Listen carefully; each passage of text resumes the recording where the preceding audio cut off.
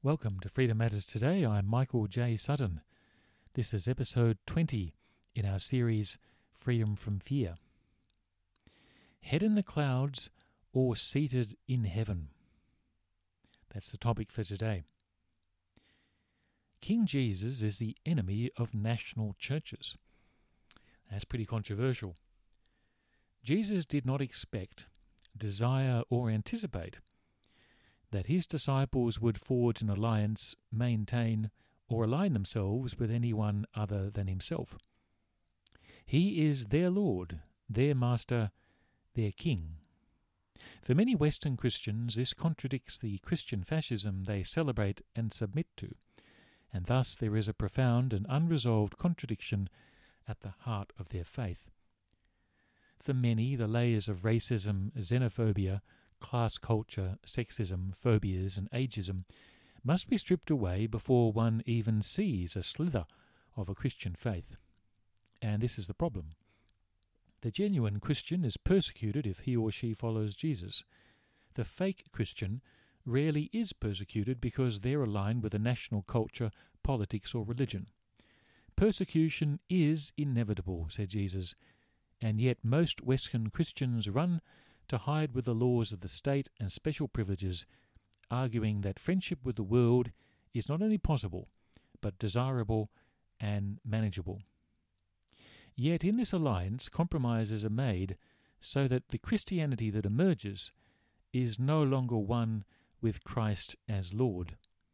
Christians who try to assert the lordship of Christ are derided as fanatics, extremists, fundamentalists, and the spreaders of fake news and misinformation. People with their head in the clouds. Yet the Bible demands that we make a choice about heaven. Do we have our head in the clouds, or are we seated in heaven? In other words, is the belief in heaven, the return of Christ, and the eternal world having your head in the clouds, or is it having certainty that our seats are already in heaven, as Paul claims in Ephesians chapter 2, verse 6, and God raised us up with Christ and seated us with him in the heavenly realms in Christ Jesus. The politics of Christian fascism is based on fear. We have been considering the Christian politics, properly said, to be the way Christians live in this world. This is important because to live without fear, or without unhelpful fear, the Christian must have a foundation and not be blown about by every wind of doctrine. Christian fascism celebrates Christian nationalism, the good old days, the Christian heritage, traditional values, Christian values, and so on. None of them are Christian, and these hypocrites do more damage to the gospel and to the cause of God than anyone in the West. In fact, it would be better for the gospel if the West had no Christian heritage or no Christian traditions, as they so terribly hinder, frustrate, and undermine the work of evangelism. Christian fascism is about stoking the politics of fear and division. These fascists are often aligned with their counterparts in political and economic elites and have no interest in biblical Christianity. There are no hearts harder than those of a religious bigot or hypocrite. Nothing can budge them. The churches in the West are full of them. Jesus doesn't vote because he is the king. The Christian has their own politics with Christ as their Lord and their King. Jesus doesn't believe in democracy because he is the King of Kings. He doesn't align himself with our culture war, but he expects our obedience to him as this world is his. His name is above all names, even the names that are on our lips constantly. He has at least one advantage over everyone you place your trust in. God is eternal, and the ones you worship will die. They are simply flesh, and they will perish. In fact, they are perishing. There are 5 aspects to detoxifying manufactured political fear stoked by Christian fascism.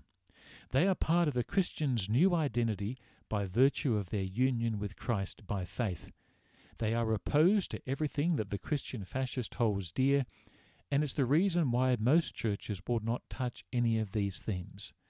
If they do, they only address them in passing, and they will never address them directly.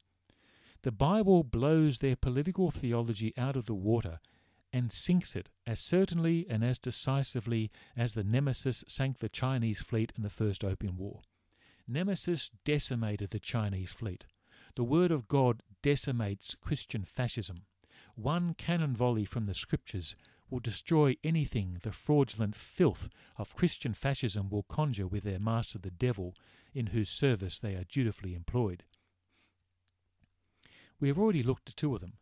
The biblical idea of the nations, what many people call the Gentiles, and the nation of Israel. The nations have no destiny, no special purpose, no hidden plan in God's plan. They are the pool from which the many people who come to faith in Christ are drawn. There is no biblical mandate to save the nation or convert a nation or bring a nation to Christ. Those who want to save the nation are always Christian fascists. It always leads to the slaughterhouse and the end of Christian testimony to Christ. Nations are free to bring glory to God. That's God's gift to them. I can think of one nation at least who needs to be set free from the past, and that lives in the past. God calls that nation, and all nations, be free, be free. The second is free speech. We have shown that there is no such thing as free speech in the West, and thankfully, since laws on slander and libel and malicious gossip exist to punish Christians who want to destroy the reputations of people they don't like. God also exhorts us to be careful with what we say, as the tongue is a terrible evil and capable of much destruction. We can come into the presence of God through faith in Christ, and we can speak to God in confidence, freedom of speech and boldness. This week we're considering the third aspect of this political identity, and that is the citizenship of the Christian.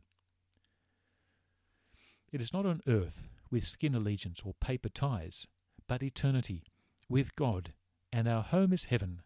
This is heresy for the church, as their ties are on earth in their buildings, their monuments and their churches.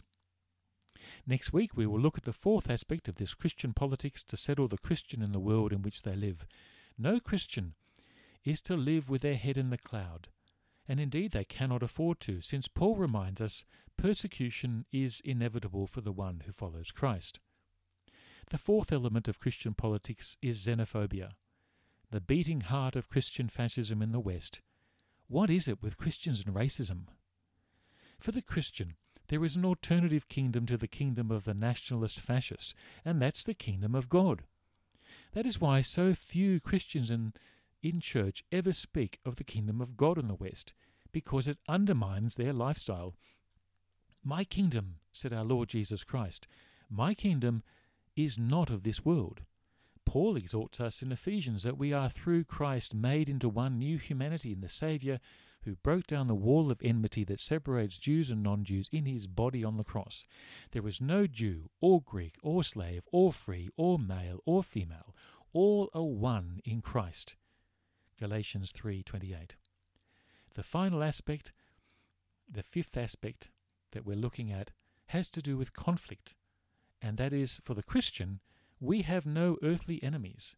Indeed, war is pointless for the Christian. We do not, as Paul says, wrestle against flesh and blood, but against principalities and powers. So we are to rejoice in the Lord Jesus Christ, reject the life that celebrates human efforts and achievements, embrace God's righteousness by faith, and accept the inevitability of suffering for the sake of following Jesus. This is hardly the prep talk for avoiding fear, right? If you knew that the path ahead was good, even though it would be difficult, would you still walk that path? Jesus told his disciples that before a house is built, the cost is determined to see whether it's worth going through with it. Many people who embark on the Christian life have not really thought it through. I can say with absolute certainty that every single baby sprinkled with water in baptism, every single one of them never thought it through. When Christianity became part of the state, the story changed, and it became a tension between nominal faith and genuine faith, between Christian fascism and authentic Christian witness. Then the question is, are we to live with our head in the clouds or seated in heaven? Are we to accept the Christian faith as a kind of idealistic fantasy, head in the cloud stuff, Or are we to accept the hard-nosed certainties of Paul that it's worth the danger, because in the journey we can truly know ourselves and the God who walks with us? I'll say that again. Is it worth the danger? Because in the journey of the Christian life, we can truly know ourselves and the God who walks with us by walking the path that God has set out for us. That is the view that we're seated in heaven. Certainly many people think that the Christians are ones who have inner peace. I've never really understood what inner peace was about, certainly from a Christian's point of view. I've spent much time in Asia and have many Buddhist friends whom I love dearly. Some are even priests. I hear many atheists talk about Christianity, and they say that Christianity has the qualities they respect which fit into the norms of a modern secular society. It would be really sad if that were the case. I don't see any true compatibility between Christianity and the sterile materialistic hedonism of the West. The atheists obviously mean Christian fascism. They love these guys. It's always interesting to see heads of state and political leaders line up to go to church on Sundays with the fascists. I wonder why they bother, but we know the reason. It's about power and money. The path of the cross, the path of Jesus Christians follow, is about inner peace in the sense that we receive God's peace through our Lord Jesus Christ.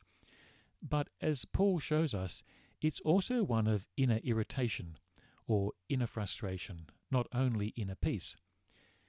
If inner peace is all that there is, inner peace is about staying still, reaching that happy place, finding one's balance. For the Christian, it's the opposite. It's the conflict, the inner turmoil that drives a Christian forward. It's not the lack of faith or the fear or the challenge of life, but it's the pursuit of the knowledge of God. Paul tries to explain this strange and seemingly contradictory view in Philippians 3, verses 12 to 17. Not that I've already obtained all of this, he says, or have already arrived at my goal, but I press on to take hold of that for which Christ Jesus took hold of me. Brothers and sisters, I do not consider myself yet to have taken hold of it. But one thing I do, forgetting what is behind and straining toward what is ahead, I press on toward the goal to win the prize for which God has called me heavenward in Christ Jesus. All of us then who are mature should take such a view of things, and if at some point you think differently, then God will make that clear to you. Only let us live up to what we have already attained. Join together in following my example, brothers and sisters, and just as you have us as a model, keep your eyes on those who live as we do. True faith, says Paul, forces us to move forward. It is our faith in Christ, our trust in Him, our confidence in the work of Jesus on the cross that drives us forward. Faith in Christ does not lead us to settle down and be content with the accomplishment of God for bringing us from death to life. He gave us His Spirit, and His Spirit searches the deep things of God, and this Spirit works in our hearts His purposes, which are to drive us to a deeper knowledge of God. It makes sense that the working out of this knowledge of Christ does not occur in church on Sunday or in the monastery cut off from the world, but in life, in ordinary life.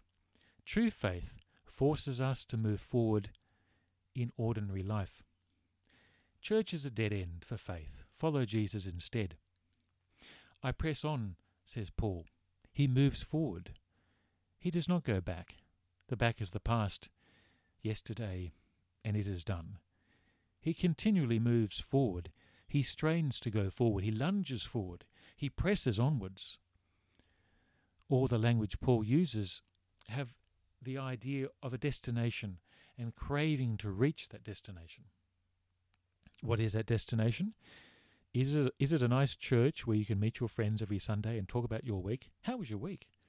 Or is it that Bible study where you drink nice coffee and gossip about people and open your Bible for a few minutes and then close it and go back to your lives? No, the destination for Paul and our destination is heaven. Our destination's heaven. Why? Because we have membership there. Paul seeks heaven because he has membership there, and so do we. Paul does not seek heaven to get to heaven. He will get there. Paul has a seat reserved for him. Christ is waiting for him. Christians need to rediscover eternity and rediscover heaven and realize that what we have here is not all there is. Our home is heaven with Christ in God. Our destination is to be with Christ, and we will all get there if we believe, but we need to keep moving forward. The Christian fascist, following their master Satan, keeps pulling us back to the past, to the traditions, to the heritage, to the nice building and the political power. We are to say to these fascists, no. We are to throw off everything that entangles and the sin that so easily deceives, and look unto Jesus, the author and finisher of our faith, who for the joy that was set before him endured the cross, despising the shame, and sat down at the right hand of the throne of God. Hebrews 12, verse 2. A number of years ago, a good friend of ours bought us tickets to a Japanese festival. It's one of the most popular festivals in the country. It's a traditional dance festival in the island of Shikoku. Beautiful festival. One of the most amazing experiences I've had. We were given the tickets, but there were thousands upon thousands upon thousands of people there. And it took ages and ages to get through the throng of people to sit where we were supposed to sit. We were sitting right at the front. He was able to get us front row tickets, fantastic seats. Those tickets were ours. The seat was waiting for us. We just had to get there. It seemed to take forever. Everyone else was there for the festival as well, and they were going to where they were supposed to be sitting as well, to their vantage points. We're all in this together. The point is, then just in the same way that we had those tickets and we had those seats waiting for us, it's the same way as heaven for Christians. If you believe in Christ as your Lord and Saviour, your citizenship is in heaven. You are seated in heaven. You have a seat waiting for you in heaven. You simply have to get there and push your way through life and through the challenges of life. And on that journey, you will grow in your knowledge and love of Jesus Christ. You will understand yourself better. You will understand Him better. You are not trying to get into heaven in the sense that you want to buy those tickets. Those tickets have already been bought for you by Christ, by His death on the cross for your sin. Those tickets are yours. Those seats are yours. It's just a matter of time. Like Christ, your membership, your citizenship is in heaven. You do not have your head in the clouds, but you are seated with Christ in God. It is the Christian fascist who is in trouble, eternal trouble. They have their head in the sand and their eyes closed to God and their hearts hardened to the Spirit. Remember, freedom matters today because you matter to God. Thank you for listening to this podcast. You can find out more about Freedom Matters Today if you go to our website, freedommatterstoday.com, and subscribe to our daily blog to your inbox every morning. Please join me tomorrow for another episode of Freedom from Fear.